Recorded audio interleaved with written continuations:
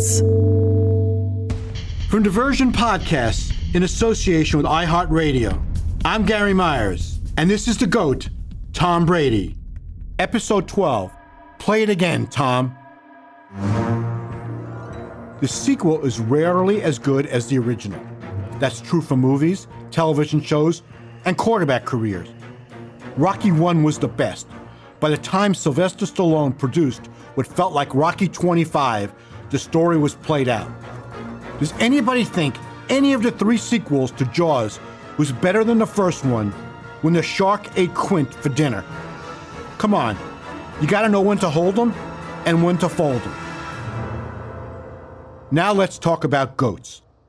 Michael Jordan won 6 championships with the Chicago Bulls and then retired for 3 years before he came back for 2 forgettable seasons with the Washington Wizards. Willie Mays falling down in center field in the 1973 World Series at the end of his career playing for the New York Mets was a sad and unnecessary sight. Joe Namath in a Rams uniform and Joe Montana with the Chiefs still upsets me. For every Star Wars sequel or Peyton Manning reinventing himself following 4 neck surgeries and signing with the Denver Broncos and making it to 2 more Super Bowls, there's Johnny Unitas with the Chargers and Emmitt Smith with the Cardinals and Jerry Rice with the Seahawks and Broncos. Which brings us to Tom Brady and the Bucs. What script is he writing? In this episode, I'm going to talk about the risk Brady embraced by leaving after 20 years in New England to play in Tampa with a perennial loser. And in a few minutes, you will hear from Joe Willie Namath about his experience moving to the Rams.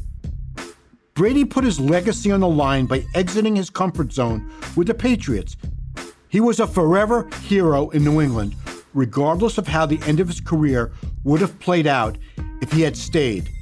Even if Patriots fans are upset with him now, especially with his old team struggling, how can they possibly boo him when the Bucs play in Foxborough in 2021?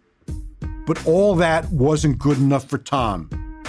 What was he so unhappy about with the Patriots?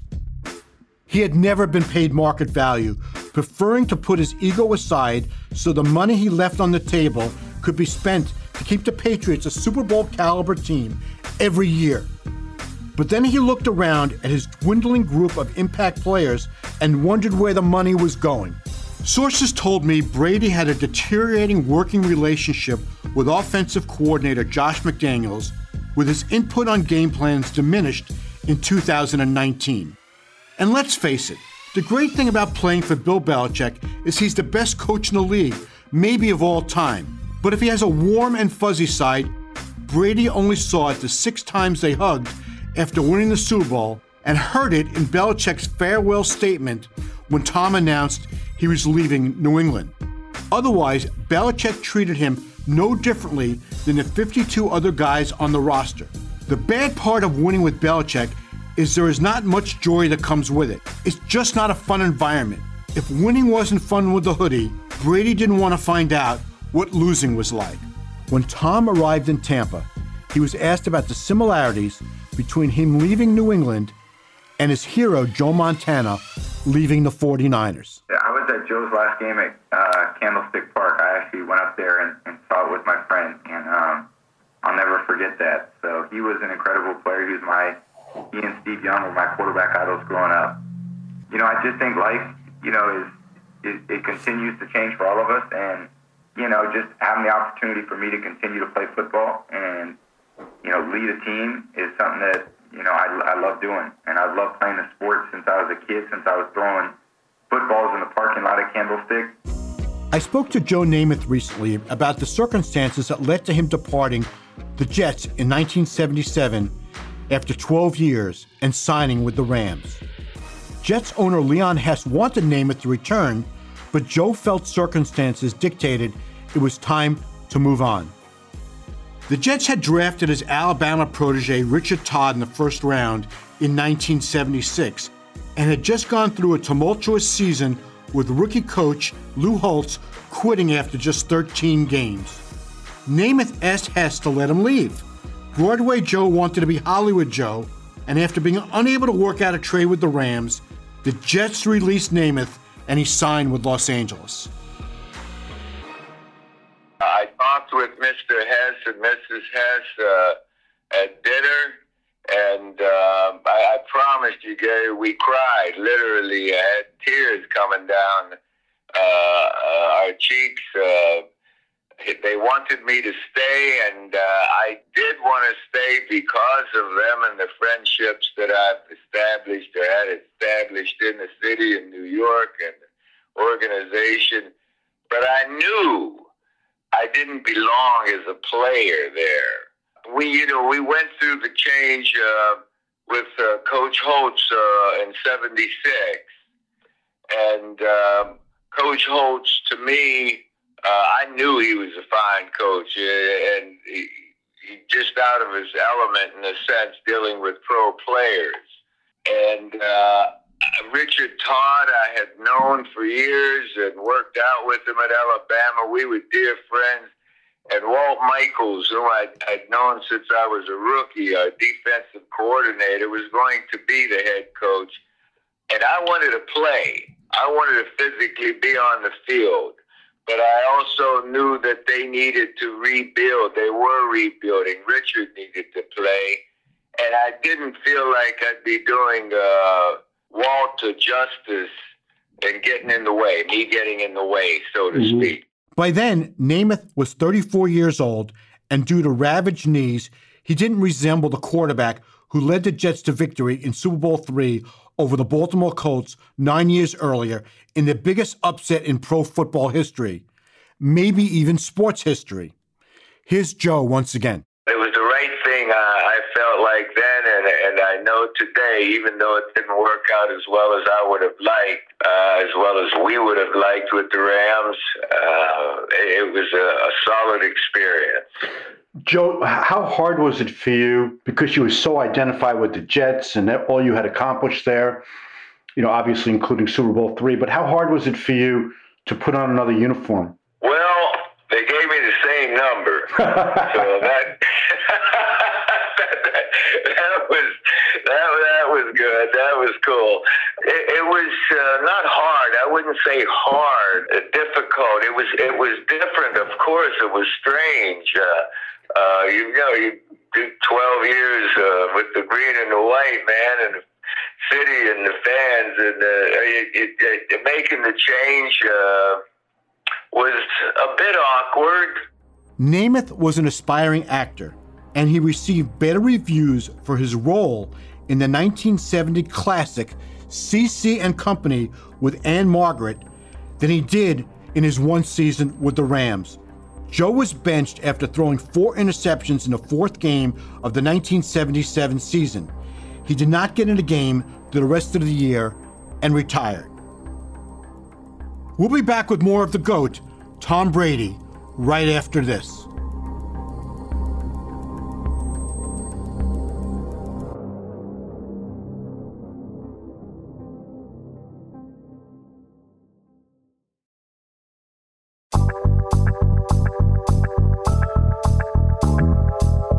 Namath will be forever associated with the Jets. His LA story was forgettable. Brady will always be the most important player in Patriots history. But now he has a chance to accomplish that in Tampa too, if he can bring the Bucs a championship. Namath told me that he's met Brady only a handful of times and never spoken to him for more than 90 seconds at any time. He joked that he didn't get to meet Brady at many of the Super Bowls he attended because Tom was always playing in the game. Still, he was surprised as anyone when Brady decided to leave New England. Yes, I was surprised, but not knowing the situation, I don't get surprised about a lot of things these days. It's, initially a surprise, wow, that's something. But whenever you start to think about it a little more deeply, I consider that I didn't know his situation with front office, with the coaching staff. I didn't live that. He's lived it. And he's the only one, I think, he and his family, that could make that decision. And it looks like it's working out. Brady got off to a good start in Tampa. He was the NFC Offensive Player of the Month for October when the Bucs won 3 of 4 games and he had 12 touchdowns and only 1 interception. The Bucs defeated the Packers and Raiders back-to-back by a combined score of 83-30. Brady threw a touchdown pass to his old friend Rob Gronkowski against the Packers. It was Gronk's first, and it didn't come until the 6th game of the season.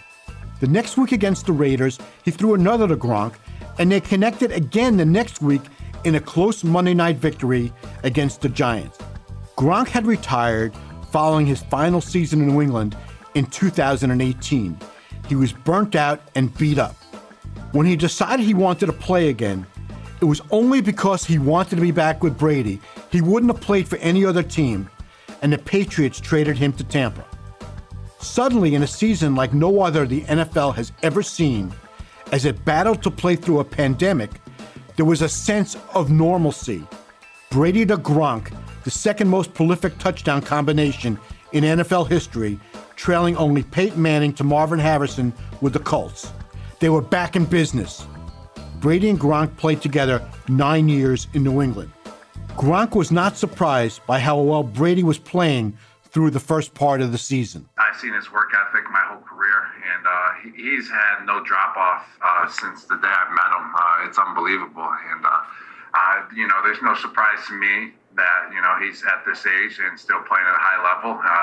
He's been telling me for quite some time that he's going to be playing at a high level until he stops playing. So it's not a surprise. It's just, I've been seeing it firsthand with my eyes, his work ethic and how he takes care of himself. So I see it happen, and it's just unbelievable. The more things change, of course, the more they stay the same. But hold off on Barbra Streisand's iconic "The Way We Were." When Brady and Gronk came to the sideline after his first touchdown catch, the coach was not wearing a hoodie. He had a beard. Wait, what? Was this a Halloween trick with Bill Belichick dressing up as Bruce Arians? No, it's life in the NFL. The NFL has become such a transient league. Free agency gives every team a chance to win, for sure, but it deprives fans the opportunity to develop a deep emotional attachment to players. In a league of next man up, few make it through their career or even past their rookie contract playing for one team. In the aftermath of leaving the Patriots, it's become clear how disenchanted Tom Brady was his last few years in New England, even telling NBC's Al Michaels last year that he was the unhappiest 8-0 quarterback in football. I guess the most surprising part, as it turns out, is that Brady lasted as long as he did in New England. Perhaps it was out of loyalty to Robert Kraft. Maybe it's because it's not easy to win in the NFL, and he had so much faith in Belichick that he overlooked the things that were bothering him. The Bucs offered an opportunity to see if the natural grass in Tampa was indeed greener than the field turf in New England. Brady already knew the weather was better. The Bucs had excellent wide receivers in Mike Evans and Chris Godwin, a good running back in Ronald Jones, and productive tight ends with O.J. Howard and Cameron Brate, although Howard tore his Achilles early in the 2020 season and was lost for the year. Gronk went from being a luxury to a necessity. But even more, Bruce Arians is a collaborative players coach. Brady found out after a poor 2-interception performance in the season opener in New Orleans that Arians is not afraid to publicly criticize his players, something Belichick rarely did. Brady was willing to live with it. It was a small trade-off for his newfound freedom after his escape from the Belichick evil empire. The Bucs are doing everything to take advantage of however many years they have Brady. They added running backs Leonard Fournette and LaShawn McCoy to provide depth behind Jones. Brady clearly was involved in personnel, which never happened in New England. He was responsible for talking Gronk out of retirement after he walked away from the Patriots. Brady's influence led to the Bucs trading for him. Even though Arians said the decision to sign Antonio Brown mid-season was made by him and general manager Jason Light, it had Brady's fingerprints all over it. Brown sat out the first half of the season after he was suspended the first 8 games for violating the NFL's personal conduct policy. Although the Bucs did not make any deals at the trading deadline, getting Brown for the second half of the season was their key addition. Brown and Brady developed a close, if unlikely, friendship in the 11 days Brown was with the Patriots last year.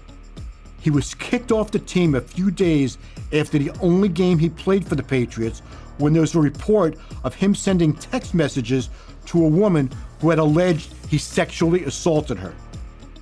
Brown signed with the Patriots with the sexual assault allegations already against him, but the text messages happened on their watch and they cut him. Brady was upset once Brown was gone and moped the rest of the season about his lack of weapons at wide receiver. Brady put his good name on the line by endorsing and perhaps pushing the Bucs to sign Brown after Arians had said in the offseason he wouldn't be a good fit on their team.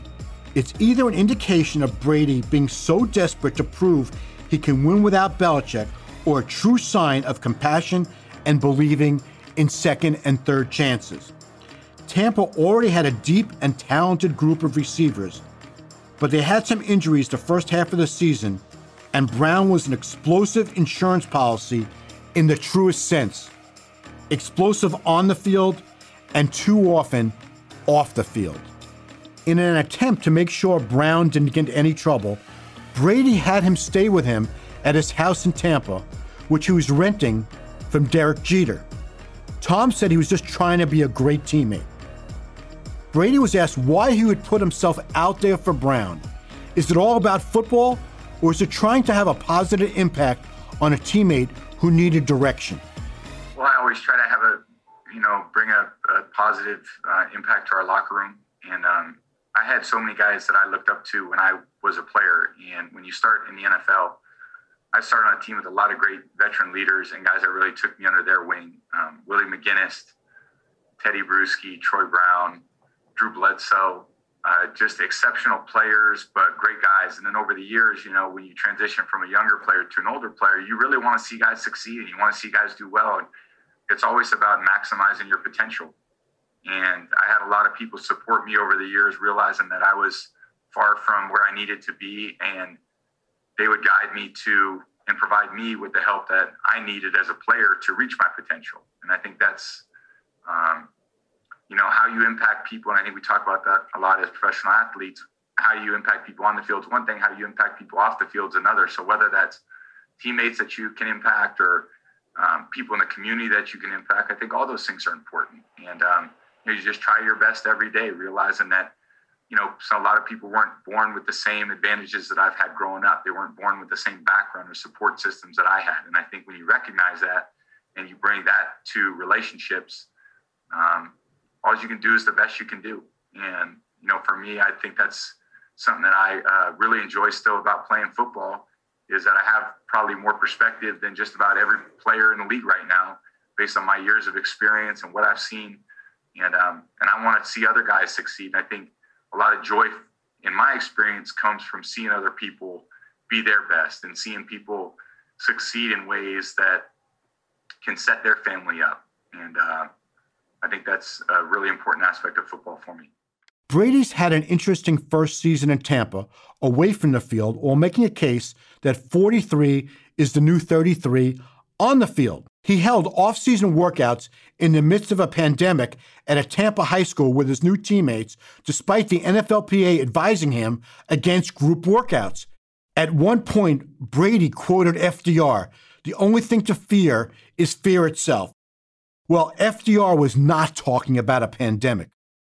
In October, Brady posted on social media that there had been more suicide deaths in the previous 2 months than COVID deaths. That was incorrect, and the post was quickly taken down. On the field, he forgot it was 4th down late in the game in a 1-point loss in Chicago and wouldn't acknowledge it when he was asked about it after the game. He showed poor sportsmanship by walking off the field in Chicago without shaking hands with Bears quarterback Nick Foles, who was waiting for him at midfield. Foles beat Brady in Super Bowl 52 when he was with the Eagles. Brady is demanding with his teammates. He yells at his offensive linemen. He freezes out receivers he doesn't trust. He works incredibly hard and does not have patience for teammates who don't share the same dedication or work ethic. He knows what it takes to win, and his standards are off the charts. Once you know what it takes, you can't unknow. You can't fake and you can't fool me anymore. As a player, when you look in another guy's eyes, you know if he's got it or if he doesn't.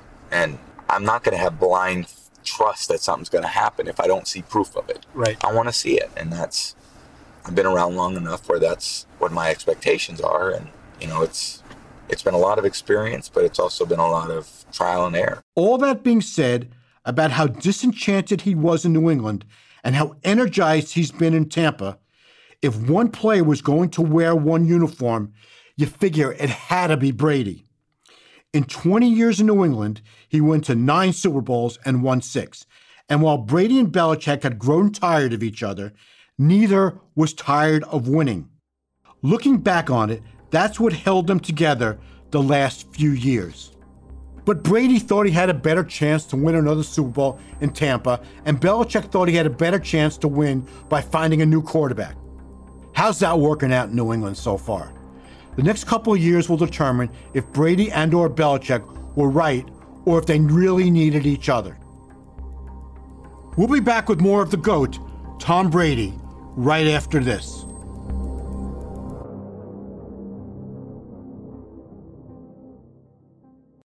Until free agency started in the NFL in 1993, players can only move on if they were cut or traded. Once players won the right to leave when their contract expired, all hell broke loose. Even so, there were some players, no matter what, who I always felt would only play for one team. All bets were off when Montana was traded by the 49ers in 1993 when he lost his job to Steve Young in San Francisco after Joe had missed all but one game in the previous 2 seasons. Once I saw Montana in a different shade of red in Kansas City than he had worn for 14 years in San Francisco, everything changed. If the great Joe Cool couldn't finish his career with one team, then I would never again be surprised by any player changing teams. Making the switch even harder to digest, Montana couldn't even get the number 16 he made famous with the 49ers. Chiefs legend and Hall of Famer Len Dawson wore number 16 in Kansas City, and the Chiefs retired it in his honor. I was working with Lenny at HBO when Joe signed with the Chiefs in '93. Lenny was still a huge presence around the Chiefs and in Kansas City. He was the analyst on the Chiefs radio broadcast and did the nightly sports news on local television. Dawson told me several times he didn't want Montana to wear his number 16. And he didn't. By the way, when Brady went to the Bucs, wide receiver Chris Godwin had number 12. He gave it up without Brady even having to ask or proposing a financial transaction to get the number from him. When Jeff Fiegels was with the Giants, he made out like he was a game show contestant, first by giving up his number 10 to Eli Manning, and then his number 17 to Plexico Burress. Meanwhile, Montana did well in his 2 years in Kansas City, taking the Chiefs to the AFC Championship game against the Bills in his first season. The Chiefs might have won that game if Joe didn't suffer a concussion on the third play of the third quarter in Buffalo. In the final game of his career in 1994, the Chiefs lost to the Dolphins in the wild card round. Montana and Brady are not close friends, and part of that could be ego. Montana has heard for so long that he's the greatest of all time, and now the consensus is Brady has passed him. The thing driving Joe, and is now driving Brady, is their competitiveness. They don't want to hear that somebody else is better. Regarding the Patriots letting Brady leave, Montana told Jarrett Bell of USA Today in March, quote, "I don't know what's going on inside there, but somebody made a mistake." He went on to say, "I still don't understand how New England let him get away. I don't understand that." If Brady is able to win a Super Bowl in Tampa, he will get his own parade.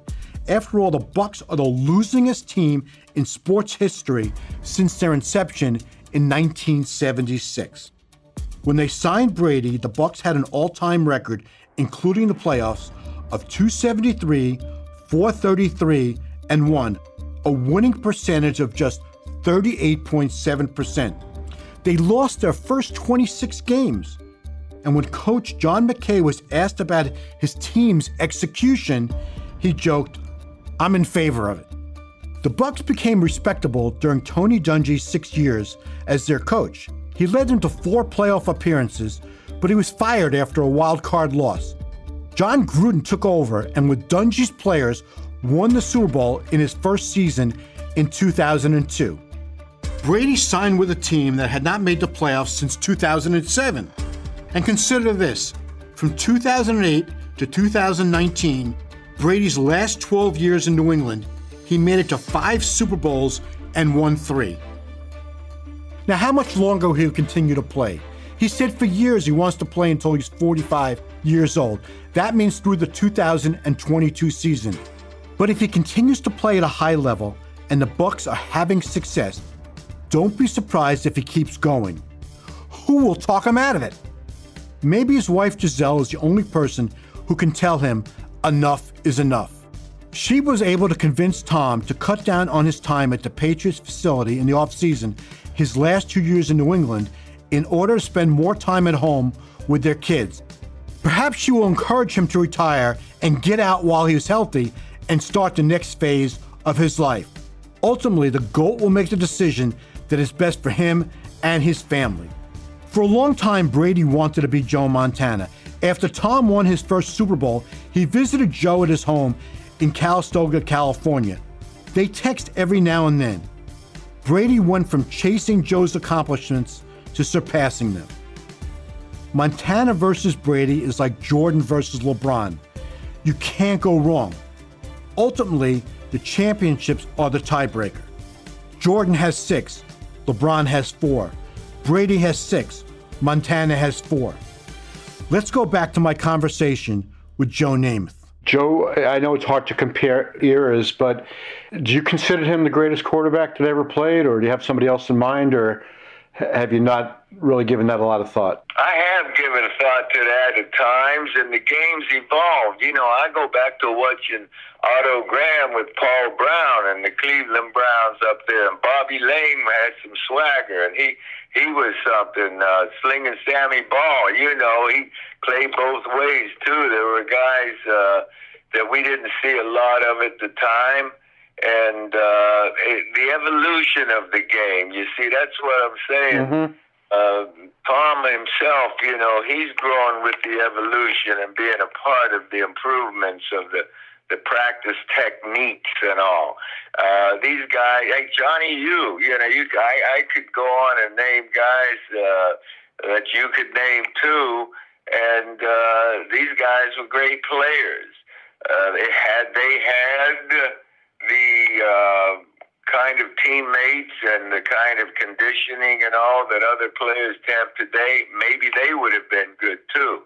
But the fact of the matter is, none of the guys I mentioned had the number of challenges that Tom has had in big games. And he's answered those challenges more often and better than anyone has ever done it before. And that's why, I put him at the top of the list, because he has proven what he can do, not once, not twice, not 3 times, 4 times, 5 times, 6 times, mm-hmm. You know, against the best competition that the sport has ever seen. As long as Brady stays in love with football, he will envision more rings are in his future. No matter how many he's won, he's always fighting for the next one. Because emotionally, you have to bring it every day, because if you don't, who will? Right. So you have teammates that are just going to show up sometimes and go, okay, let's get through this. Like as a quarterback, you just can't get through it. You got to be the guy. You got to bring it.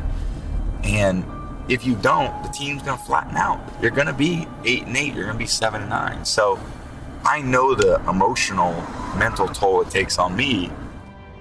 He said at a Super Bowl a few years ago that his ACL injury in 2008, which happened in the first quarter of the very first game of the season, gave him a new perspective. As a result, even after a loss now, he walks off the field thinking that at least he has a chance to give it another shot the next week. The will to compete is what motivates him. I think you've got to have ambition and you've got to have a belief that you can accomplish those things, or else why would you play? Why would you work hard if you didn't think you could accomplish that? But you also know that the reality of football is a contact sport, and your career can end at any one point. So it's a blessing to be able to be here. It's a blessing to make it through a full season and not get injured. It takes a lot of good luck and a lot of blessings and a lot of prayers to walk out the field every single game. Brady is not even thinking of retiring. As he said, retire to do what? He's playing with house money now. He's already the GOAT, and it looks like I'm going to have to wait a while to write the final chapter. I'm Gary Myers, and thanks so much for listening.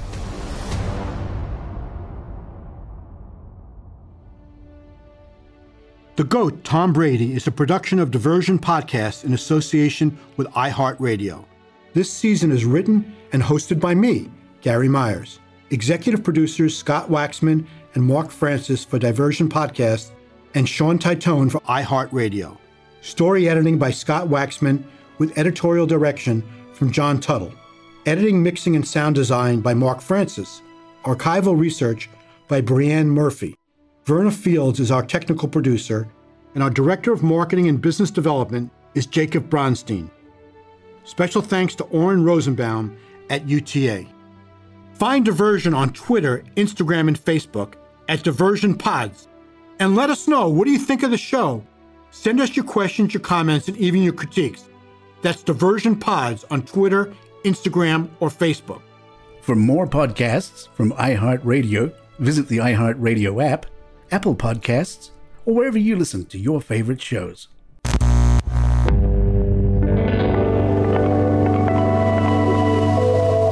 Diversion Podcasts.